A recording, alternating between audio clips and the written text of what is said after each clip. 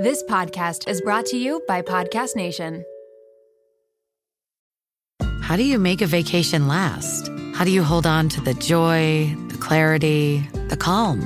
Easy. You go to Aruba. You'll spend your time relaxing on cool, white, sandy beaches and floating in healing blue water. You'll meet locals brimming with gratitude for an island that redefines what a paradise can be.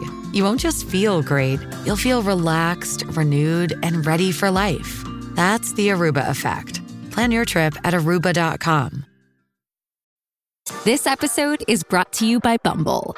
So, you want to find someone you're compatible with, specifically someone who's ready for a serious connection, totally open to having kids in the future, is a tall, rock-climbing Libra, and loves rom-coms with vegan pizzas on Tuesdays just as much as you do. Bumble knows that you know exactly what's right for you. So whatever it is you're looking for, Bumble's features can help you find it. Date now on Bumble.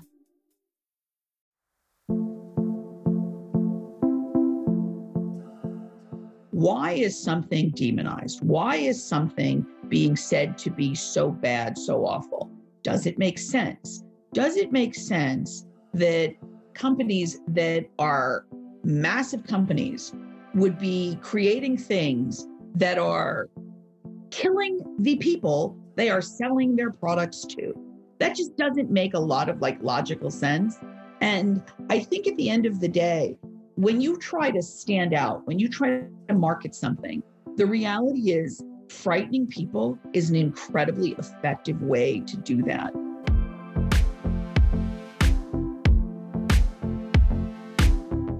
Welcome to Wellness, Fact versus Fiction. I'm Dr. Danielle Belardo, and I'm a cardiologist who loves evidence-based medicine and nutrition science. But as a millennial, I've watched endless wellness fads take over social media. It's my mission to get to the bottom of things by bringing on the top expert physicians and scientists to help us determine what is fact versus fiction when it comes to your health. It's time to leave the pseudoscience behind and become empowered when it comes to our wellness.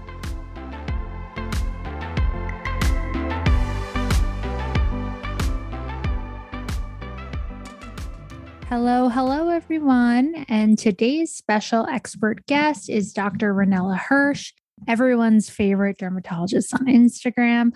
Dr. Hirsch is a board-certified dermatologist who's a frequently quoted expert in the fields of cosmetic and laser dermatology. She often lectures to physicians in the field of laser surgery and cosmetic dermatology. She's currently involved in a number of clinical studies of laser technologies and skincare. She's highly sought after as an expert for both thriving brands and startup companies. Some of the biggest and most long-standing misconceptions in beauty and skincare we covered today. Today's episode is one of the episodes you guys have been asking me for so long, to cover all of the biggest myths, misconceptions, and pseudoscience that's in beauty and skin. And wow, there are so many. We cover all things acne related, including over-the-counter products that actually work, when to see a dermatologist, and whether something like tanning and drinking more water helps acne. We cover sunscreen and UV myths and some of my not so fashionable tried and true methods for sun protection. We cover morning skincare steps and whether synthetic or natural skincare products reign supreme. We do a buy it or burn it segment for all of the products you guys have asked about, such as biotin, collagen, clean skincare, and hair and nail supplements. And we do a bit of a retinoids 101 lesson that finally debunks the ridiculous misinformation on social media. Let me know if you guys have any more questions for Dr. Ronella after the episode. Let's dive into it.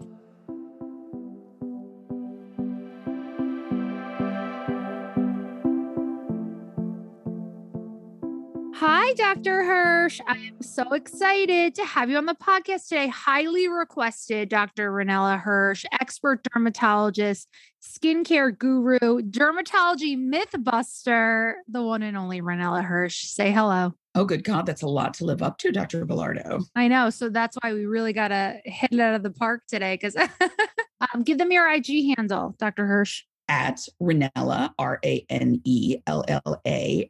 And she does a lot of dermatology myth busting today. And you guys, as we discussed, we're going to go through all of your favorite questions and topics about skincare and different myths that go into skincare. So actually, one of my favorite things about this topic, Dr. Hirsch, is the fact that I think that this area of medicine, dermatology, skincare, et cetera, is a perfect example of how even if you are a physician who is trained to understand science, trained to understand how to read journal articles, trained to understand and decipher evidence-based medicine, you can still be duped by fads that you are not an expert in. And I'm a perfect example of this. There's so much about dermatology that I have spent exorbitant amounts of money on skincare, thinking the more you spend, the better it would be.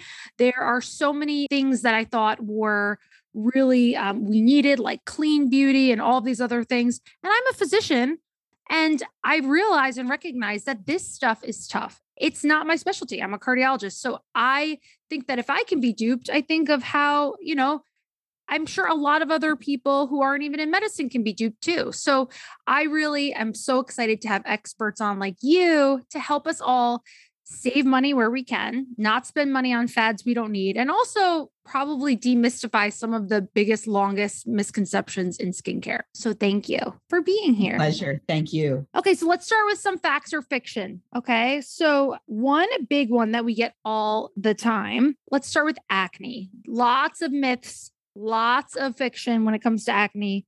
Okay, fact or fiction? Is my acne because I do not drink enough water?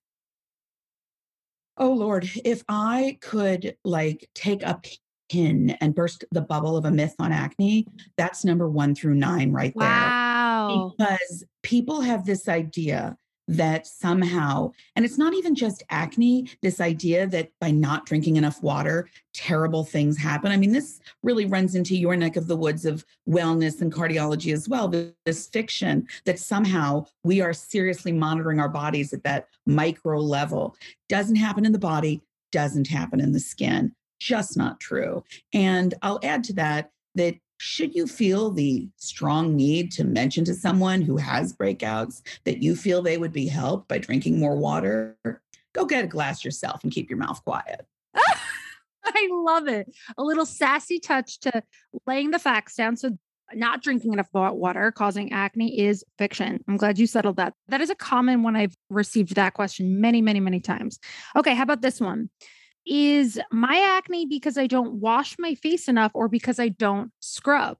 Yeah, this is a really common one. And a lot of it comes to what you alluded to earlier, this idea that it's kind of hard to know, especially in the terms of marketing, what's fact and what's fiction. And for the longest time, people with acne were given this really prescriptive sense of you need to scrub your face. It's dirt. It's all the stuff you're not getting.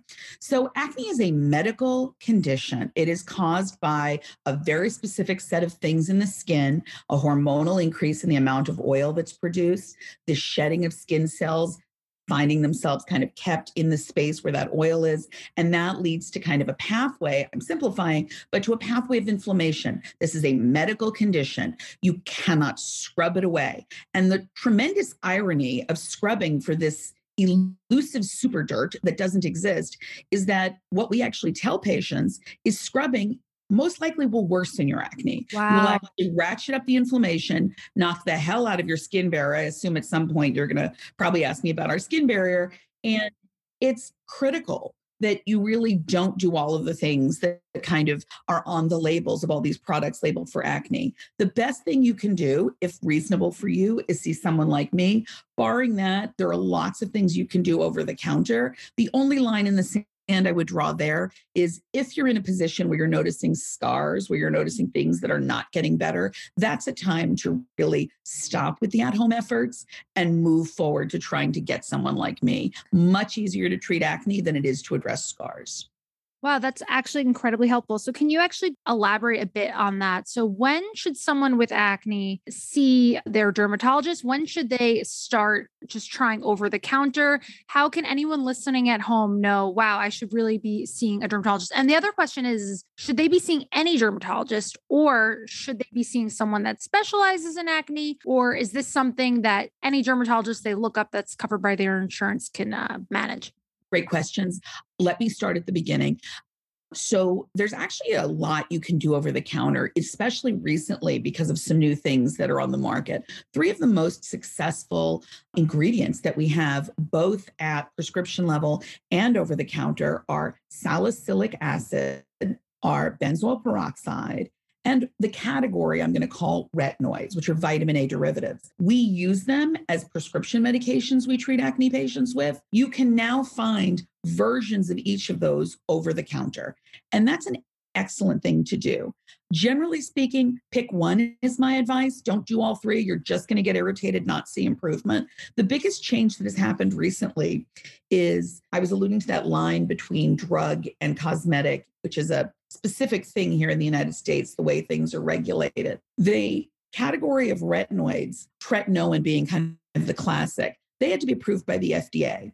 Now, there is a newer member of the retinoid family called adapalene. The brand name that you can find it under is either Differin, or you can find it under a brand called La Roche-Posay, and they have their version of it as well. That was actually approved as a drug. When I was training in dermatology, we wrote a prescription for that. And not that long ago, that was changed where it is now available over the counter. So you can literally walk into the drugstore, plunk down your $19 and get the same retinoid that for a lot of people I was writing it for. And that's a really good place to start.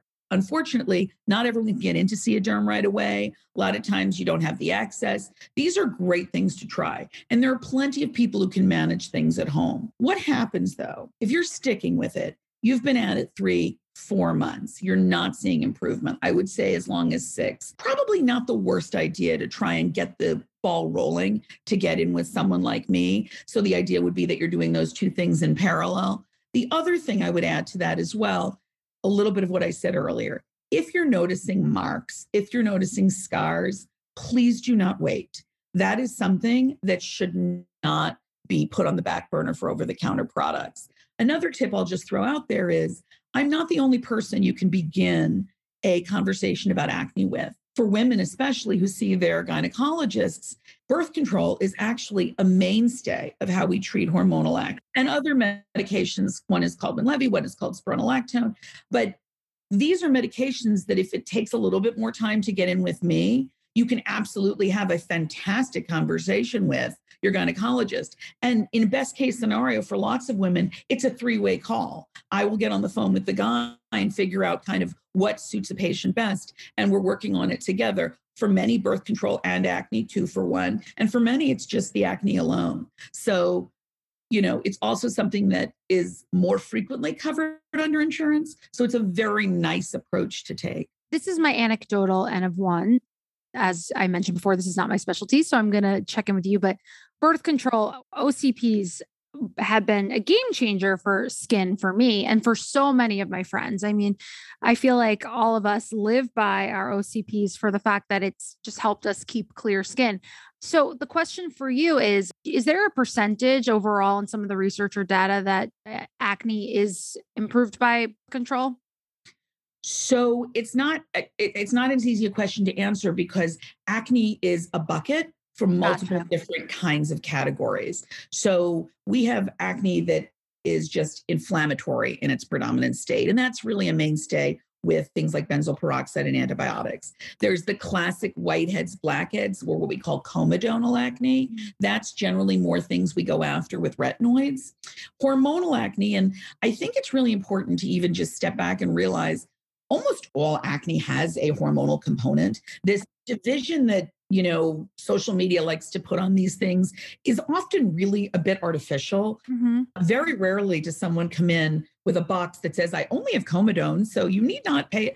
I mean, much like I'm guessing a cardiologist, patients really come in with their individual presentation. And that's the art of clinical practice. That, yes, I've been taught that retinoids are, number one way to go for comedonal acne. hello, I would love it to walk in the door that way. It doesn't. These things overlap.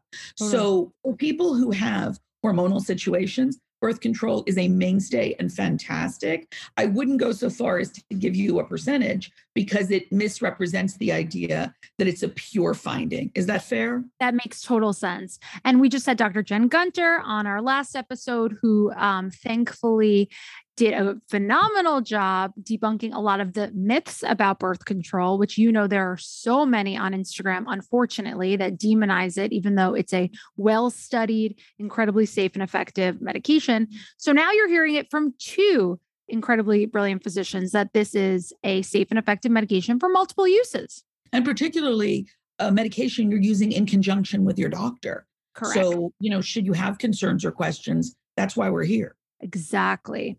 Always important to talk about it with your physician, especially when there's so much confusing misinformation on social media.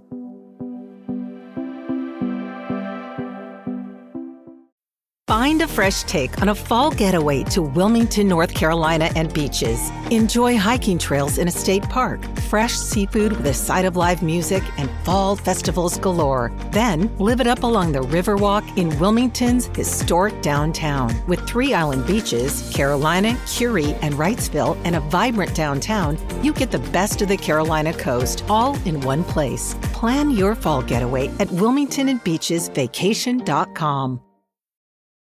This episode is brought to you by Paramount Plus. Get in, loser! Mean Girls is now streaming on Paramount Plus. Join Katie Heron as she meets the plastics in Tina Fey's new twist on the modern classic. Get ready for more of the rumors, backstabbing, and jokes you loved from the original movie with some fetch surprises. Rated PG-13.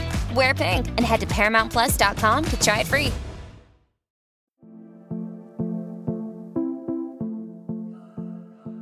Okay, next on the acne fact or fiction, some people have submitted that they heard a tan can fix their acne. Should they be going in the sun to improve their acne? Fact or fiction? The one time I wish we were not on a podcast, but on video, so my friends could see the face I am making right now. You're also more than welcome to curse on here. We welcome it. But my mom might listen, so no. No, you shouldn't. So there's a little bit. So fiction. Yeah. So often is the case, there's like a nugget of truth upon which the fictional house of cards has been built. So let's go there. We do know that UV light, which is, you know, like what you see in the sun and what we get, it is something that can improve inflammation in acne. And in fact, there are treatments where we use specific wavelengths of light, either to address inflammatory acne, sometimes just to address the inflammation. You might have heard like red light and blue light and different things. So within UV light, there is some component where you might see incidentally an improvement.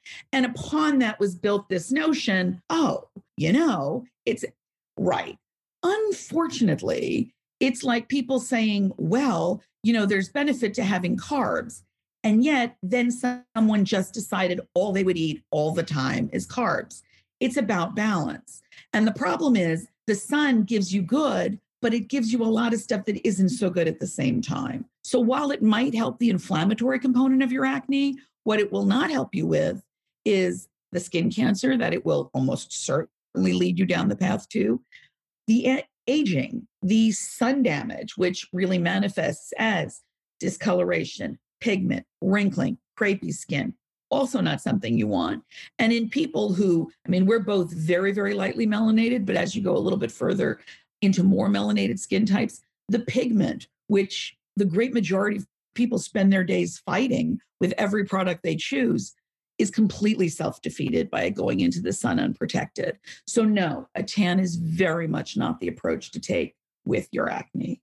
I am so glad you debunked that one, especially because I am obsessed with sunblock. Ranella knows this. So I don't know if she's met someone that's more obsessed with sun protection than me. I have literally, you guys, I'll actually post them when I post the podcast. I'll share some screenshots in my Instagram stories. I send Ranella photos of these hats I buy for the sun that have full face covering. You can literally just see my eyes, and they're big hats that have I want full sun protection. Then I'll ask her, can I triple up 3 different kinds of sunscreen? And we're going to debunk some of the sunscreen myths, but I reapply every 15 minutes. I mean, I am like, I don't know. Aren't you proud of me though? Although she did tell me she thought it was extreme. I'd like to acknowledge for your listeners that for me to call sun protection extreme is a very, very outlying kind of statement. That would be the understatement. I'm always asked the question, I mean, you're going to ask me about sunscreen, but I'm always asked this kind of another kind of myth floating around that, oh dear God, if I wear sunscreen, I won't get enough vitamin D. Yes. Yeah. Yes. Yeah. You know, people like me live in the fantasy that is a problem that exists. No human on planet Earth blocks out enough sun that they don't get enough of the incidental sun that is needed. So then there's maybe you. Yeah. Who fall outside of the curve.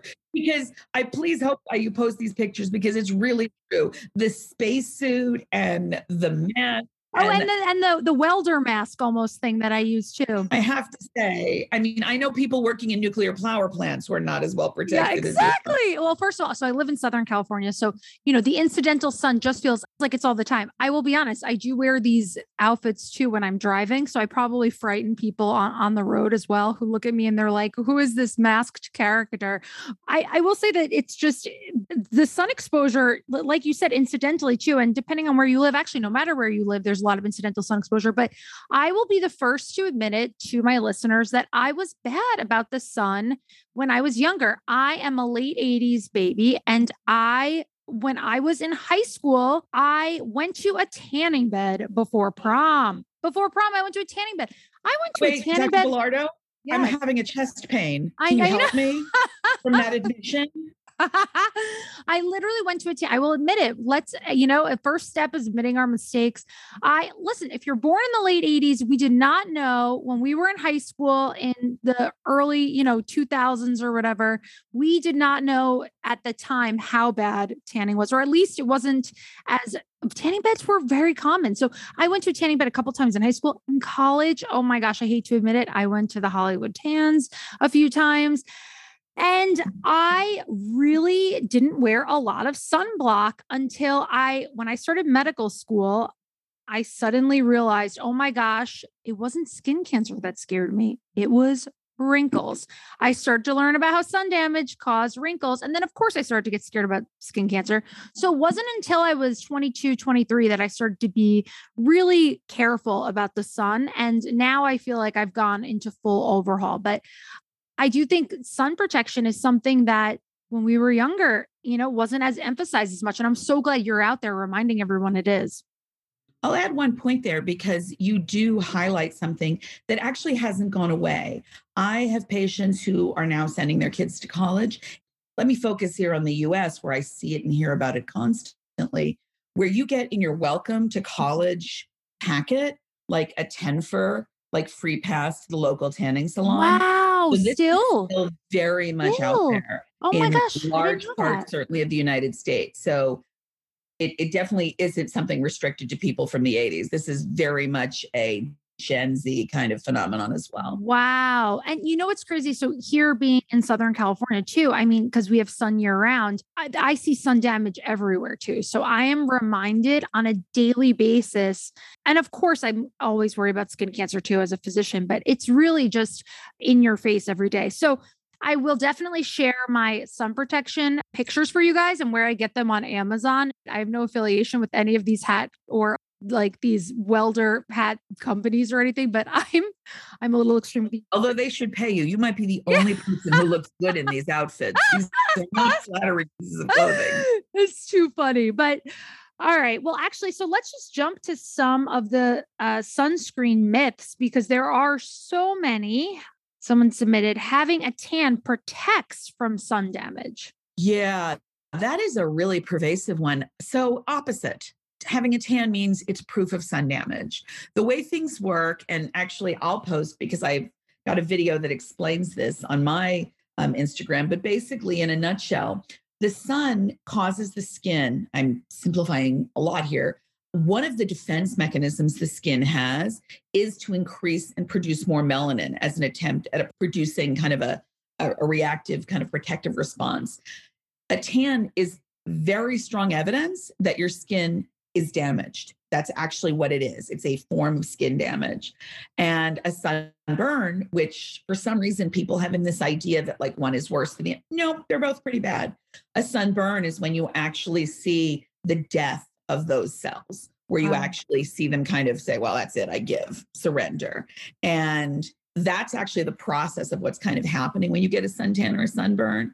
So it's a false myth. And let me throw onto that one additional myth, because I get asked it myself a lot, and I don't know if you're going to. Putting on self-tanner is not itself protective. A lot of people think that if they in fact apply it and their skin has a bit of darkened color on it, it does not. There is absolutely no protection inherent to using a self-tanner product. Very important. And self-tanner in general, outside of the fact that if it doesn't include SPF or anything like that, it's not actually protecting you from sun.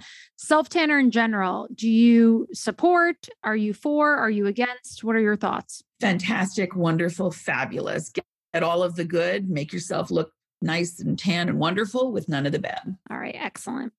Someone submitted this. I'm 30 and have a lot of prior sun damage. Does it even matter what I do now? Oh, good heavens, yes. I mean, I usually try to answer this in a little bit of a philosophical vein, like kind of what you just said. Yes, you made choices early in life that weren't great. Do you give up? You're a young person. Do you just say no? If you smoked for 5 years, does that mean that's it? I should never stop because it doesn't change. We are human beings. We wake up, we learn, we do better. So the reality is twofold. Number one, the kind of philosophical view, shall we say, but also the mere fact that if you actually look at kind of the curves and how these things work in terms of your damage, you absolutely will materially change it by changing your habits. You will significantly improve your risk of staying healthy and not getting all of these bad things. And then if I appeal strictly to vanity, I'm totally down. You know, I always say you can spend $10 on a bottle of sunscreen or add a few zeros and spend it on me. Absolutely. Absolutely. Much more expensive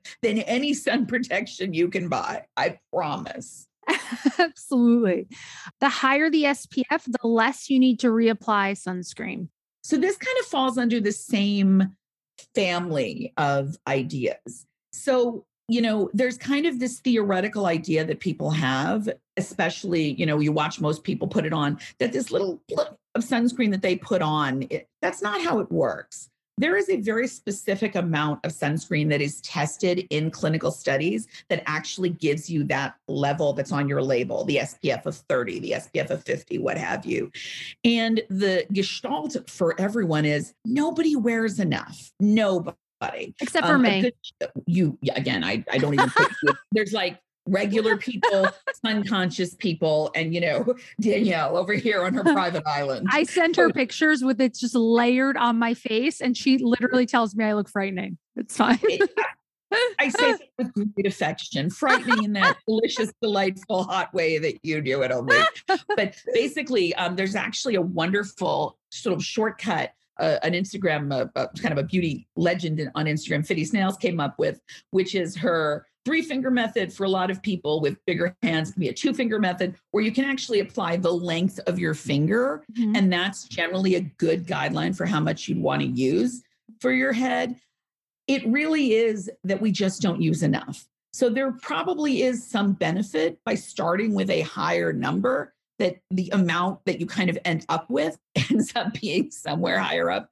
That said, does not negate the need to reapply. Okay. The reapplying actually has no real relationship to that. The reapplying is because in order to function, needs to be a film on your skin. And in order to do that, if you go about your life, if you're sweating, if you're swimming, if you touch something, if you wear a shirt, it gets rubbed off over time. So the effectiveness of that protection is what starts to wane. And you need to be reapplying just so that you have that consistent level of standing protection. Okay, perfect. And how often should everyone be reapplying? So in a dream world, if you're outdoors on a hot day swimming, every 2 hours, because that's kind of what it is.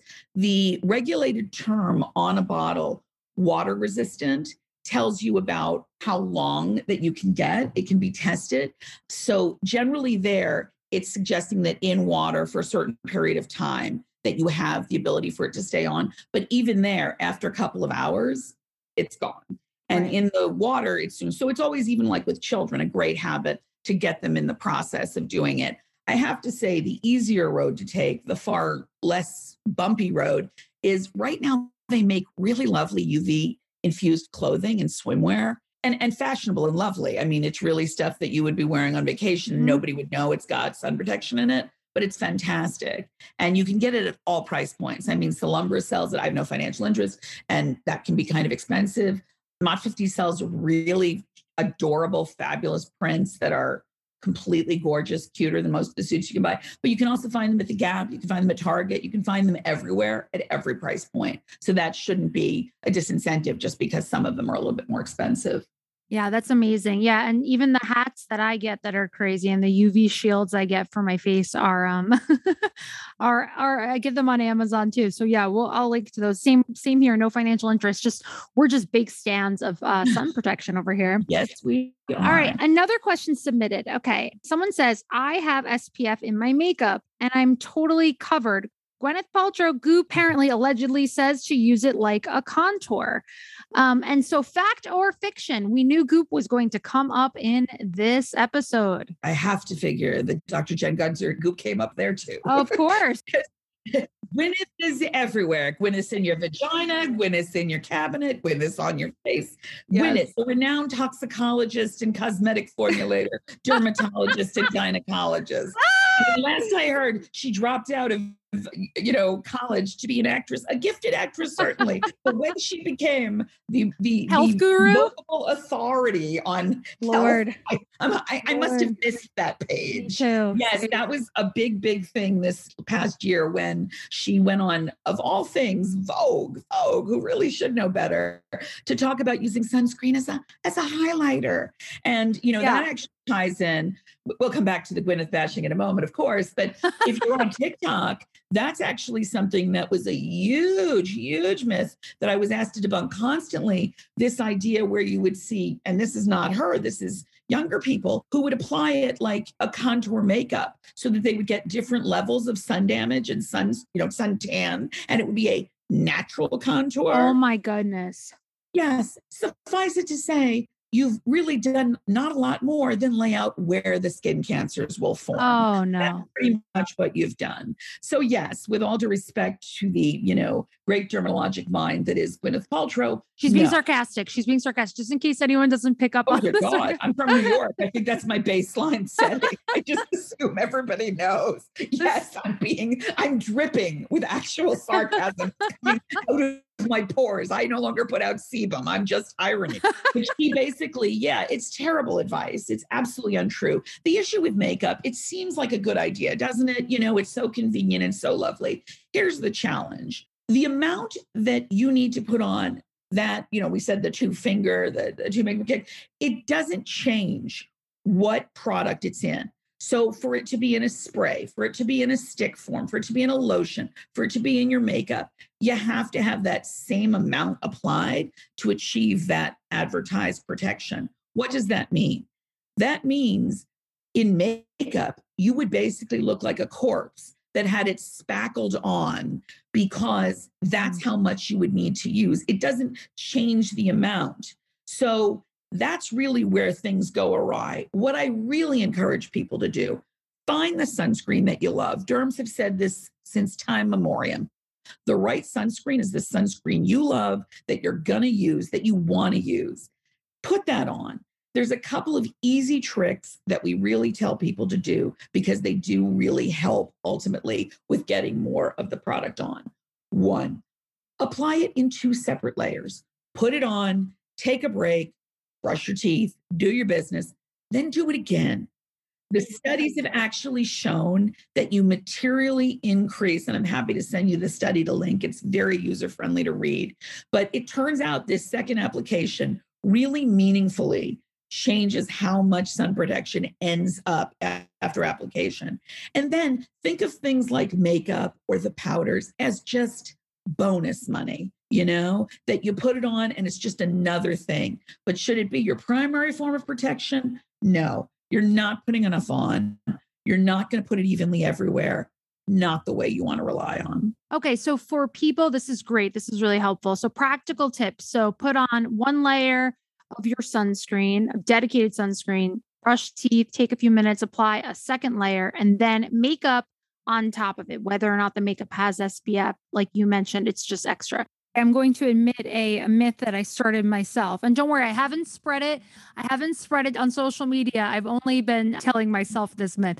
So I convinced myself that using fact or fiction, using both kinds of sunscreen, so like using like a chemical kind of sunscreen plus a mineral one on top of it was better than one alone. And this sounds silly and ridiculous now that I'm saying out loud and I'm looking at your face. Can you please clarify whether or not I am actually covering more ground here or whether it's just a waste of doing an extra application? So, okay. I think the idea is kind of this idea, right? It's kind of the same thing we talked about with COVID, this idea of like the Swiss cheese, but you're a Fauci lover, the Swiss cheese Fauci model that, I think from my perspective, I would respectfully kind of go a little bit left of this. And I'll say this. What dermatologists talk about when we talk about sun protection, sunscreen is a piece of it. Right. It is really one piece of the whole pie. And the challenge that we have is people really make it the only pie. And from a person like me, that's actually probably one of the less important ones. I would much prefer that you go and enjoy your time at the beach, but do it under an umbrella, wear a hat, right? Avoid that sun in the hot times of day from 10 to 2. There's a reason that many cultures siesta. It's just a good practice to not be in there with that beating harsh sun on you.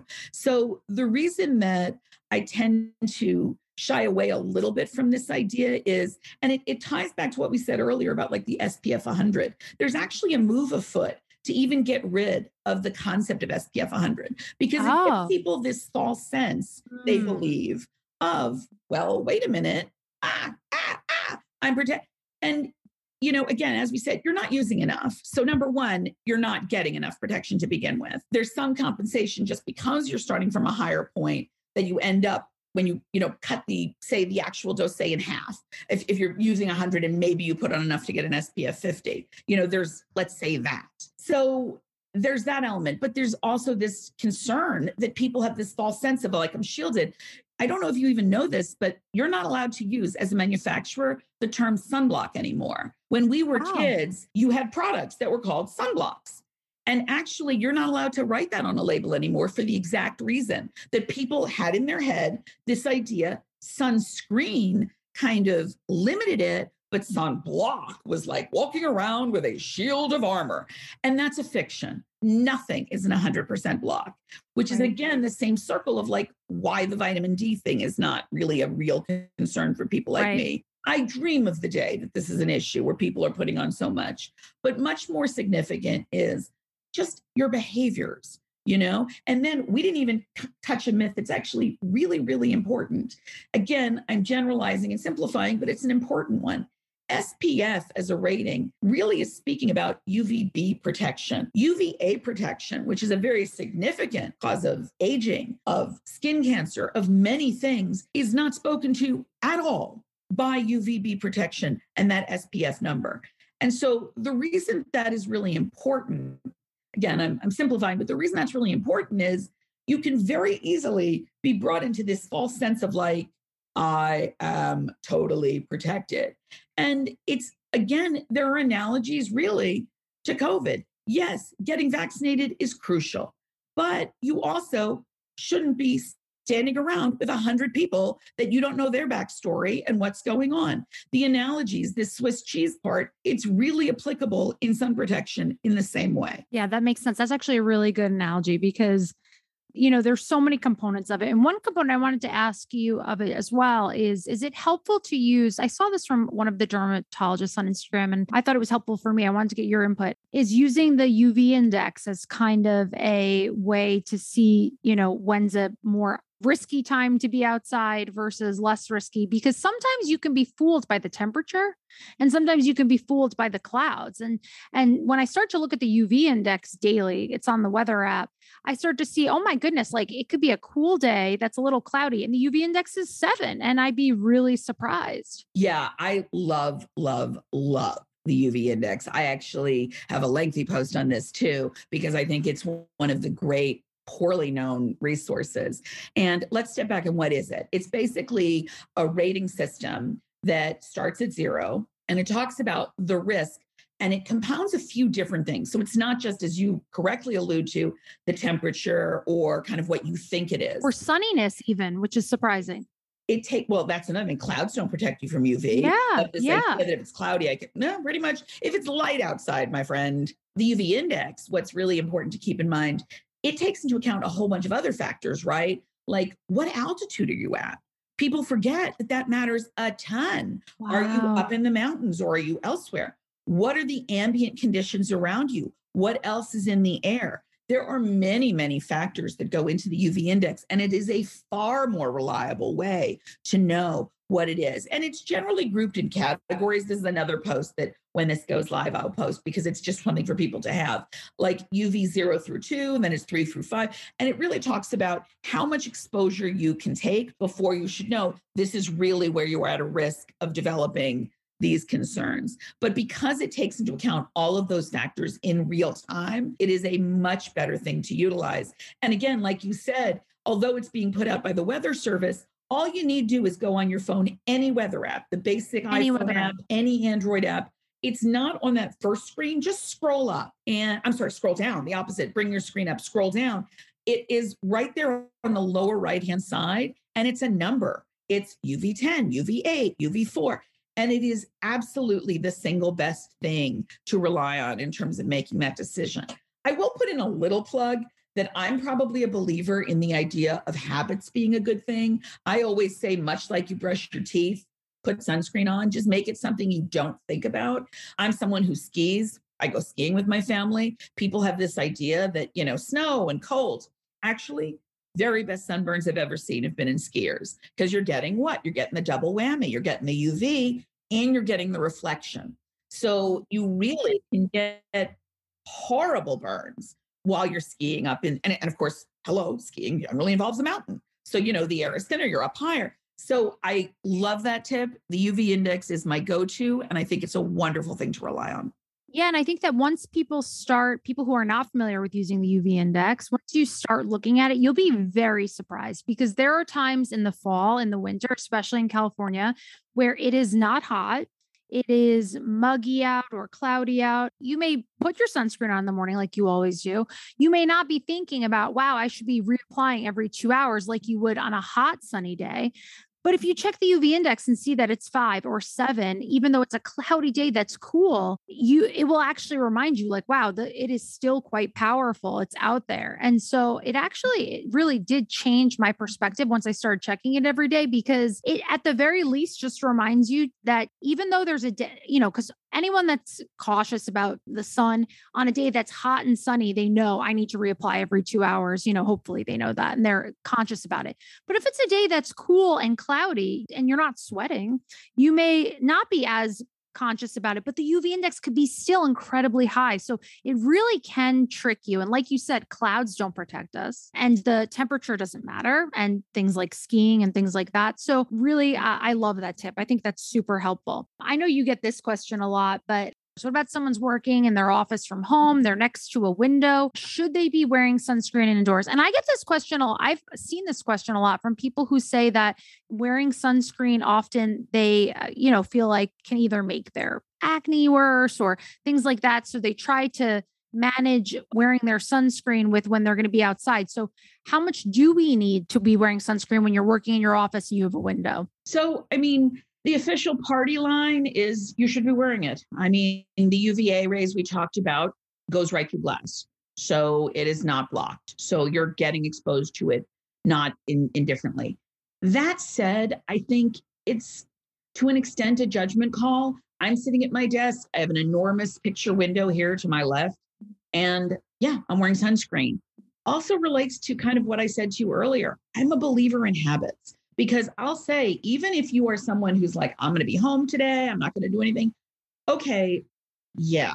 Tell me that the next time I wound up having to run to the post office or run to get something or pick up a kid that I wasn't expecting, whatever, the best laid plans, So to me, I just think putting it on is a good idea. And with respect to the acne point, which is not, it's a really fair and reasonable point. I would say again, people will say to me, I just hate the feel of sunscreen, so I can't wear it. And I sort of respond to that respectfully. The equivalent of that is saying, I don't really like sweet potatoes, so I just won't eat food. Sunscreen is a category. It's not a product. And with the variety of things that are available now, there are actually a number of products that are sunscreens that have agents in them that actually beautifully address acne right now, that not only just don't break you out, but are actually part of a regimen I would put together. Elta has a product called UV Clear, no financial interest. Wonderful, absolutely fantastic for people who are acne prone. And they are not the only one. There are a number of products that actually are out there. As always, I have a list. Boy, I'm going to just have 50 stories after this. Yeah. Because but yeah, there are many, many products that are really, really oriented now for people who are breakout prone. And That's not great. only will they, treat a breakout, they actually will help prevent one. So there's really no downside. And I would even add one step further for people who tend to have breakouts. Keep in mind that for many people, the issue of a breakout isn't even so much just the breakout. It's the inflammation that follows, which can be in someone complected like you or I, a red spot that lasts for a long time. And in people with really any mild amount of melanation, a dark spot that lasts for months and months and months and is more vexing than the original issue itself. So by not wearing sunscreen, you are creating something that's a bigger problem than what you were trying to prevent in the first place. Absolutely. So big push to find a sunscreen that works for you. There is enough variety now that you can find a product that you like.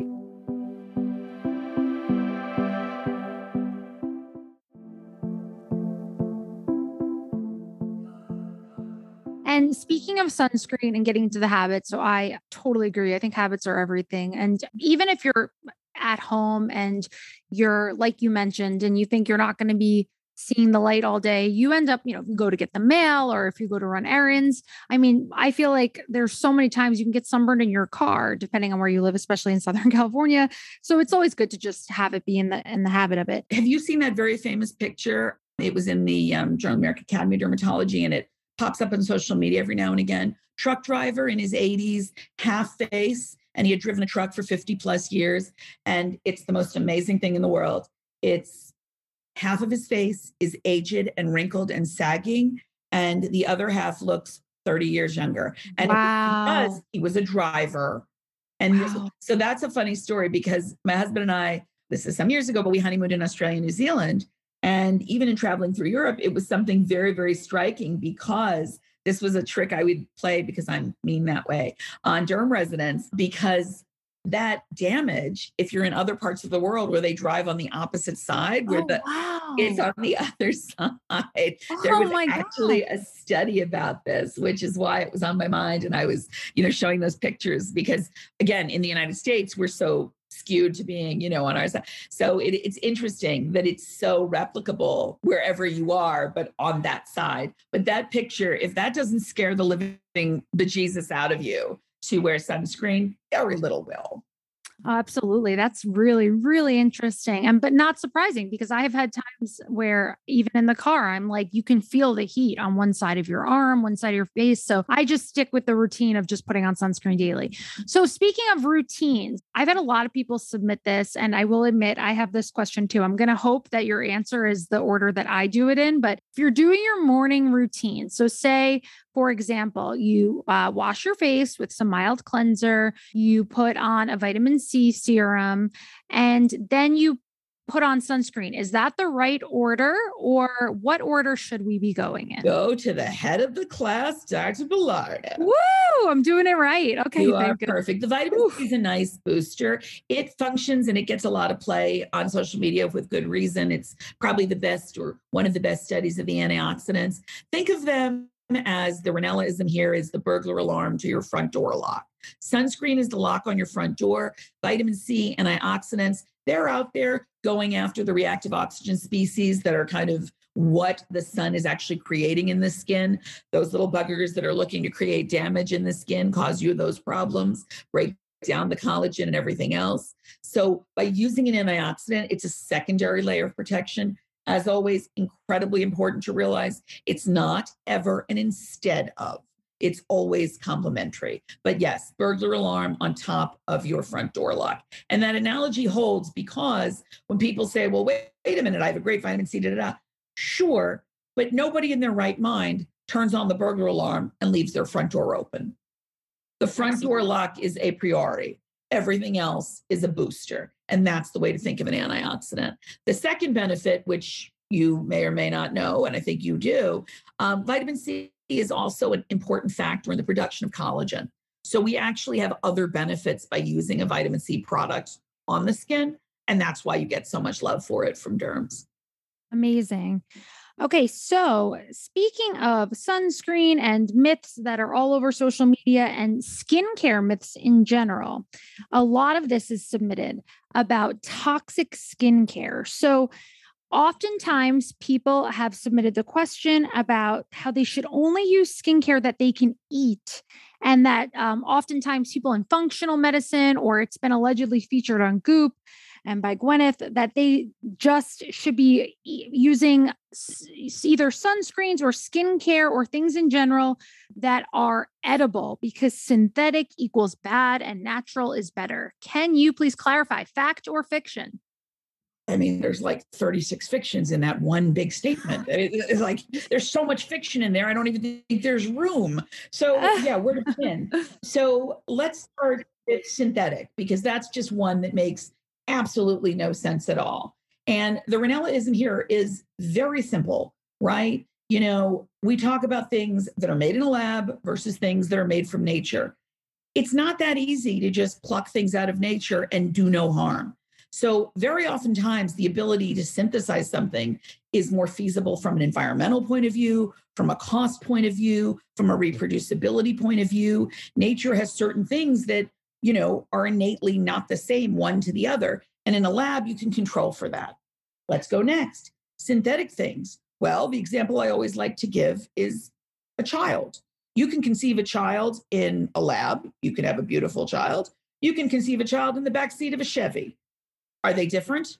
Is an IVF baby any different than someone conceived elsewhere? No. Prom night baby, just the same. They're all absolutely fine. Synthetic and not synthetic is one of those absolute fictions. I would also point out that, and I'm stealing what is one of my very favorite lines of Charlotte Parler's forever, nature has been trying to kill us from the get-go. If you want to know the single best things to kill you, they are all natural. Anthrax, botulism, arsenic. I mean, the list just goes on and on and on. There is no poison like the poison from the gods.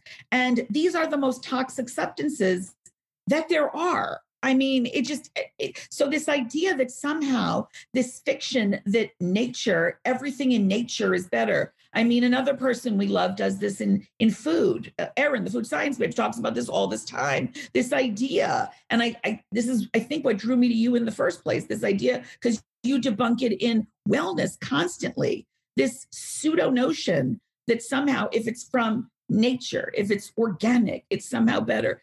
No, it's actually kind of elitist. And it's kind of the province of people who really almost all the time selling you something. You know, these pseudo problems that exist because someone wants to sell you an alternative is always something kind of insidious when you really think about it in this world. And I know it's one that is just as active in your world as mine. But in this idea of skin, that things are somehow bad, that you're somehow working with poison. And, you know, my favorite go-to word, you know, oh, our products are non-toxic. Okay. Or clean beauty. Oh, clean. Don't please. But I mean, I think the original and founding Renelism, there is no such thing as death by skincare. You do not die from putting on your moisturizer. What about someone who they don't understand the science? And I understand for you, it's obviously very, very, very, very, very clear. But say for someone who's listening that doesn't understand the science behind it, and they are getting marketed, this is a clean product that is free of, X, Y, or Z chemicals and free of X, Y, or Z synthetic things. To someone that doesn't know the science, and even for someone like me that doesn't even understand dermatology by any means anywhere near as close as you, it just sounds like, well, why would I elect to choose the one with all these chemicals, with all these things? Although, I don't feel that way now, obviously. But, I previously didn't realize that there was no true difference. So can you kind of break it down in a really user-friendly way of why it's not necessary to spend more on quote unquote clean beauty or these natural products, and why synthetic is not, I guess we can at least say, inferior, or why it may be, superior? So, I mean, I think one of the simplest ways to approach it is, and I'm on record to say this many, many, many times over many years, you really always want to ask yourself, why? Why is something demonized? Why is something being said to be so bad, so awful? Does it make sense? Does it make sense that companies that are massive companies would be creating things that are killing the people they are selling their products to? That just doesn't make a lot of logical sense. And I think at the end of the day, when you try to stand out, when you try to market something, the reality is frightening people is an incredibly effective way to do that. And it's really quite insidious, that one of the very big target markets for a lot of this stuff is women, pregnant women. And I'll tell you a little secret. I was, a first-time pregnant person, and I do know better. And it still had me take pause for a minute, because this stuff works when they really try and scare the living. Who wants to have option B of it'll do terrible things to your baby, to your children, to your family? And the reality is, it is illegal. You cannot sell toxic products. That is a crime. It's not something you do. I'm going to go ahead and curse now for shits and giggles. You have to very seriously understand this is not something you can just do. It is absolutely, positively a crime. It is a punishable crime. You cannot do that. We do not have toxic products for sale on shelves. And even beyond that, far more insidious that, you're too polite to even talk about. Where does this come from? This comes from a very particular group of people, of a very particular economic level, of a very particular demographic. This is not the province of the real world, where if you go into communities, people have been talking about, let's use Vaseline, this hated upon beyond product. That people hate Vaseline? Oh my God, Vaseline is like the end of, it is the most hated product probably on earth. I think so I did a series of collaborative posts with I mentioned her before, Charlotte Palomino, this wonderful journalist, and she and I tried to debunk what were the biggest myths we were seeing. And number one, and I think still probably the most quoted, was why petrolatum gets this bad rap. So yes, it is indeed a byproduct of petroleum. And I think that's a whole separate issue that, yes, we need to move away and move to more sustainable, not having that fight, not arguing that. The question becomes, we have byproducts. They're basically going in the garbage, or they are refined and in some way used in a positive light. Petrolatum here in the States, we had talked about this a little bit earlier as well. The FDA regulates certain products that are over the counter. They are over the counter drugs. Now, you don't need a prescription for them, but they are drugs. Petrolatum is a drug by the standard of the FDA, and it is refined such that the stories and things that are told about it, including what I find really obnoxious, the intentional conflation of petrolatum, where they use that word instead of petrolatum, which is what the product is completely obscene and untrue.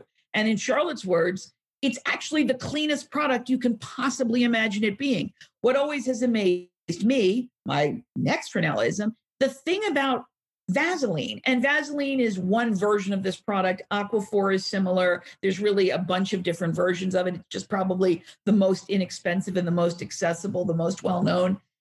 It is a product to dermatologists, its entire claim to fame is that it does nothing. It's inert. If you have somebody whose skin is on fire, you have a baby with horrible eczema, you have a child who has terrible allergies and reactive skin, you have people who cannot handle irritant fragrance, whatever, petrolatum is what you use as the most boring, inert, will not react, will do nothing product on your skin. It's like getting angry at the accountant who stands at the corner of the party, bothering no one. It doesn't do anything. It doesn't hit on you inappropriately. It doesn't say inappropriate things. It doesn't tell dirty jokes after 2 drinks. It's just boring and well-behaved in the corner. And you're getting annoyed at it. And it is really obscene how that has happened. And what I have found is the rope that ties so much of that space together comes back to this idea of why. Why is someone making that claim? And I find that the very first thing I now tell people to look for is who is saying it and why are they saying it? And when someone is creating a problem for them to sell you the alternative, stop, take a minute and wonder what the hell is going on. 100%. That is exactly what Jen Gunter said on our last episode. So that's incredibly helpful. She is my spiritual vaginal goddess. So that's a very good thing. She's amazing. And so are you. So that is really helpful. And so thank you. I've been promoted to the vagina. I appreciate that. Yeah. And are there products that are recommended that are natural that, aren't as regulated that you would recommend the more kind of FDA, like you mentioned, over-the-counter products? Well, I'll quiz you because you're as smart as the average bear, if not a lot smarter. What do you do in terms of if you are losing your hair? What's the supplement they tell you to take? Oh, I can imagine that it is not accurate, but the myths on Instagram, of course, are biotin. Right. So it turns out, thank you for playing so well. That was not programmed. That was a legit thing. Yeah. So it turns out biotin actually just the opposite. They have dosing completely unregulated. It is dozens of times whatever any recommended amount would be to ostensibly grow hair. And it turns out not only does it not help, it interferes with lab testing. It interferes with, if you have, God forbid, there was a case report, somebody had a heart attack, you're a cardiologist. Excessive biotin ingested in supplements will actually interfere with some of the markers they test in your blood. Yeah, troponin, high sensitive. Same with your thyroid testing. So we now actually have, the AAD came out with a very specific list of things where they're kind of benign to take, where biotin is actually harmful. We actually tell people, do not take biotin. And it is everywhere for hair, for nails. And as I say, in doses that are just unrelated to any phase of reality of what it might be. The reality for things like that, as you would say, I'm sure, go to your doctor, have your levels checked. Supplements are just that. They're meant to supplement what is missing. But I'll tell you, where it gets cute for me and what I've never understood is these kind of DIY attempts that people do. Like, I'd much rather use, this seed oil instead of SPF, or I'd rather use this. Why? Why exactly? I mean, I did a reel on this of just like, because I get sent the most convoluted things that people do in lieu of buying like a simple product or even using straightforward things. Do people get that if it is more complicated or more expensive than the original, it's a bad hack? I mean, I'm just constantly amazed that people will make this whole like convoluted approach to something rather than just putting on the one cream that is tested, that is regulated, that is absolutely put out safely with parameters. I have no idea. I don't get it at all. So we can overall say, so if we're going to do a buy it or burn it, okay? So clean beauty, should someone be spending the extra money for these things that are advertised as clean? You're essentially saying not worth the money. Sorry, I have to step away and get some gasoline to make the fire of burning it bigger. Okay. All right. And buy it or burn it. Hair, skin, and nail supplements. Do we need them? Unless you've been told by your doctor who's tested blood levels that you're missing something, like your thyroid needs supplementation or what have you. No, you should not. Well, hair, skin, and nail over the counter supplements, hair, skin, and nail supplements, would not be what any board certified internal medicine physician would use for thyroid or things like that. So I'm trying to think of in any scenario outside of a diagnosis to that, because you will hear it. And if sometimes people aren't seeing their doctor first, when you try to conceive, it's typically a wise idea to check with your doctor and start folate, because that is something. Of course. Prenatal vitamin. Always recommend. A prenatal vitamin is going to be the over the counter. Absolutely. But for derm, hair, skin, and nail supplements, not a one. So burn it. There are those that don't have, I think you could make a reasonable case for considering vitamin D. I think you could make there are things you could kind of make a reasonable case for, but things the average person should go and plunk their hard-earned money on, sunscreen. And we are literally saying that this is outside of a diagnosed deficiency by either your board certified primary care physician or your board certified internist, who, if they diagnose a vitamin D deficiency or a B12 deficiency, that is different. And that requires, by the way, or an iron deficiency, that requires a workup that is more than just supplementation, FYI. That is a medical issue. So vitamins, besides a multivitamin, like a prenatal vitamin for women of childbearing age or a multivitamin in general, the rest of them are not going to be anything that you need. So just burn the hair, skin, and nails, whatever they're called things. Okay. Speaking of this, I want you to clarify collagen supplements. We get that a lot. And I know this is a nuanced area and discussion as well. Nuanced.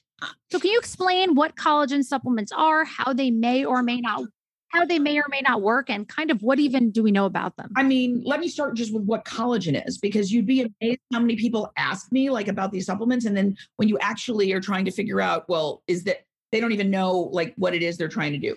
So I have the collagen picture, by the way, in my brain from med school. Do you remember how collagen is made from biochem? Okay, go for it. I've written chapters. I drew some of those pictures, honey, just to make your life crap. All right. So collagen is a protein, and a protein is just amino acids, a chain of them held together, and this is something we find throughout the body, your bones, your tendons, big part of the structural strength of the skin.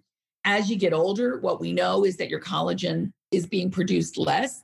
And in fact, you also have a loss of collagen over time. There are certain things you can do that actually, in choice of kind of lifestyle things that break down collagen, I'm going to say it. Sun is a really big one. Smoking is another really big one. So you really want to do anything you can innately to try and do that. So this idea came, what if we just eat more collagen?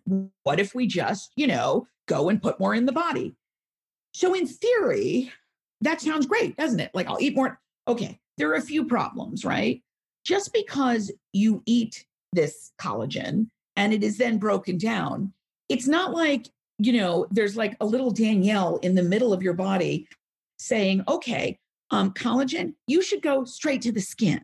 The body directs things everywhere. There's no magic bullet saying, oh, please go to the plumping area where we're going to just, make you look youthful. And, a little lip work would be nice too. Doesn't work that way. There is a collagen study, I will importantly say, in rats and mice that does show evidence of it making to the bloodstream, which is step one. That is not replicated in humans. So that's another thing to point out too. We have seen that in rats, it is in the bloodstream. That does not mean that even in the rats, it goes from blood to skin. But take it one step back. In humans, we haven't even gotten to the blood yet. So there's that. That's number one. There are some clinical trials. They have some flaws. A lot of them are being sponsored by the companies that sell these products. They don't have. I don't mind. I will go on the record saying I don't mind industry sponsored studies, but it was the rigor of the study. So that's what I'm going with. We're saying the same thing. I'm not attacking companies. Who else is going to be motivated to study this stuff? Totally. So I to finish the point, because that was not meant to come out as an attack on them. But the issues are the companies don't have a standard. Some cartilage comes from mice, murine sources. Some is bovine, some comes from a cow, some is porcine, comes from a pig, some is from fish. Collagen comes from lots of different places. So trying when different companies are testing their unique products to create a global assessment becomes very difficult because you're not testing apples to apples, right? So if you, let's try and do a cardiac, if you're doing a statin and you're doing a particular dose of a specific statin that's known to work in this functionality, you can't just automatically compare that to anything else in the category. That's the point I was trying to make with the industry sponsored. People study their own stuff, and their own proprietary stuff isn't interchangeable with the next. So a lot of these kind of groupthink conclusions don't necessarily apply. And that's important. I think there is always an element of sponsor bias, but that wasn't as much my point as what we're getting to at the moment. Other things. These are not rigorous trials where you put controls in place, where you have people who are matched exactly for, you're an X age person with these other habits. While you're in the study, you shouldn't be using other anti-aging things. Do you smoke? Do you, there are lots of other factors. What if somebody is you and a religious sunscreen user and the other person is a beach lover? You can't. And also, by the way, side note for any of my listeners who are vegan like me, you heard what a lot of collagen, although there is some synthetic collagen I think people are trying to create, but just pay attention to that as well with collagen supplements that it may not be vegan. It's also important to note, these aren't pure collagen. There's other stuff in there. There have been issues with contamination, well worth paying attention to. I think you bring up the vegan point, which is actually very, very important. The issue is that, again, you just don't really have a great sense of kind of all the factors that are in there. And at the end of the day, it just is this very large, very kind of unregulated space. And you just don't really have a great sense of what's happening there. Now, what you kind of hear reproducibly being said a lot is this idea that there seems to be some evidence that the collagen causes a global improvement. And that's still kind of out there. I've said before and will say now, there's probably a there. There is some evidence that it may help with hydration, that it may encourage the body to retain a little bit more in terms of the moisture, and that leaves you looking better. It's not really so much this idea that has been out for a long time that, again, it's a very specific thing being broken down, and then, boom, it's going directly to the skin. Not how the body works. But I think you also talked about, right, the FDA came out with their warning because of, bovine encephalopathy. That's a problem that can happen here. Again, these are not pure substances. They have lots of ingredients. Allergy risk is not a small thing. You touched on vegan. Heavy metal contamination has been found in some of these things. You really have to be a smart and cognizant consumer before you kind of just run out there and do it. But I would argue that, again, at the end of the day, this comes back to you as an evidence-based practitioner. To call a study a good study means something. It means you account for dose. It accounts for who you're giving it to. It accounts for their other habits and lifestyle interventions. It accounts for the way it's being delivered. I mean, it can come as a drink. It can come as a pill. It can come as a powder. That matters. You can't just extrapolate from one to the category. And I think that's my single biggest objection, that I do actually think someday down the road, but the question that's posed to me now is, would me, spend my hard-earned money on these products now? And my answer is no. And the answer I say no is because they're very expensive also. Say if someone says no, money is no object. Bottom line on collagen supplements, data is there or not there? You want to take them, but be a judicious consumer. Be careful what you're buying. Don't just take claims for what they are, and keep your expectations in check. I think you find people who really say, I feel like my hair is bad, my this, da, da, da. Okay. Science-wise, is there a signal? So meaning compared to other supplements or other things for collagen supplements, would you say from a science-wise, if money is not someone's concern, I don't know the answer to this, so I'm actually curious. Is there a signal that it could be a benefit if someone wants to spend their money on it? There's a there, but right now your money would be far better spent on sunscreen and products that we know are absolutely proven to create and develop new collagen, like retinoids. And if you really have all that money, come visit me in the office. We've got a whole plethora of machines that can cause control injury and give you lots of nice new collagen.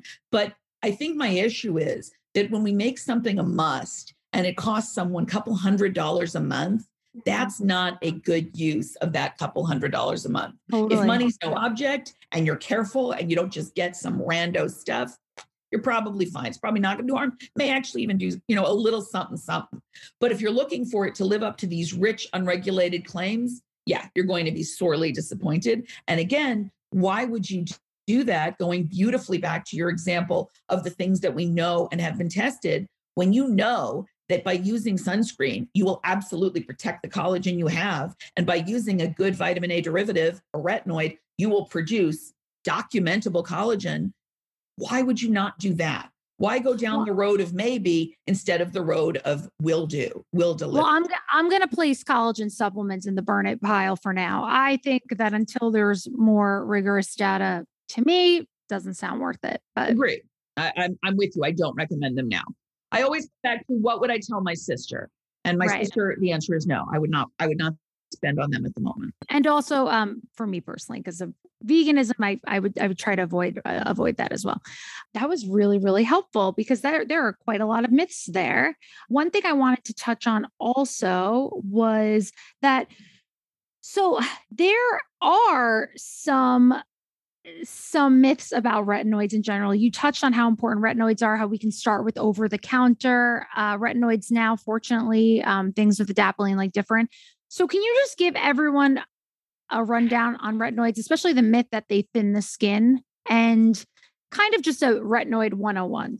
Sure. It's a big couple of myths. Retinoids are wonderful vitamin A derivatives that do a number of things in the skin. Number one, they actually ultimately, as we say, help organize and fix and do things for your collagen. Number one, they basically turn on the factory, if you will, in the skin so that what we see is an increased proliferation in a good way of those cells, helps to organize the cells in the skin layers. And by doing so, gives you a more robust, healthy collagen over time. There are a couple things that do happen because you are increasing cellular turnover. What is in fact happening is that you will actually see that skin that is turning over a little more rapidly appear on the skin as that light flaking that we call kind of the retinization of the skin early on. You can see a little bit of sensitivity. That's all very normal, which is why you'll hear people like me sort of have you go slowly as you get in there. It has to do with, again, how collagen develops and matures in the epidermis. Retinoids do have a slight ability, a small, I would say, ability to have you, because it's normalizing some of the things that are actually happening in the sebaceous gland, the pilosebaceous unit, which is the hair follicle and sebaceous gland unit that is where kind of acne, comedonal acne is born.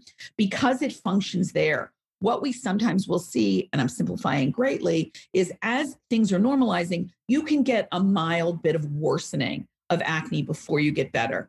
This is not abnormal. This is not something we tell people to freak out about. It is so expected that we actually explain it to everyone in anticipation of it happening with a retinoid. The thing is, when I got on social media, so I'm, as you know, a latecomer to social media, resisted it forever, came on last year during quarantine. And one of the very first things that kind of hit me was The Purge. I had no idea what the hell this was. I thought it was a horror movie. It's actually a term that is referencing this idea that if you go on a retinoid, that your skin suddenly goes to hell. No, not how it works. It's a mild bit of the skin kind of coming into synchrony where the oil and things are being normalized. And you can see the pimples that were kind of in formation come to the surface. It still is working well. It's still doing what it's supposed to do. If you are, in fact, months in seeing this ongoing set of acne, that's not a purge. That is absolutely something that speaks to either not using the product properly or it not being the right product for you, and something to go back to your derm and address. But yes, this notion of the purge is not a real one. And what about the thin skin? That's also this terrible myth that gets a lot of play with And again, comes back to people who are selling the alternative. What retinoids do very minimally in the upper skin, the top. So there's fat, dermis, epidermis. In the epidermis, they organize that pathway. They really help in the 5 layers of development over 28 days. Your skin matures from the base layer, the germ cell layer, over as it does.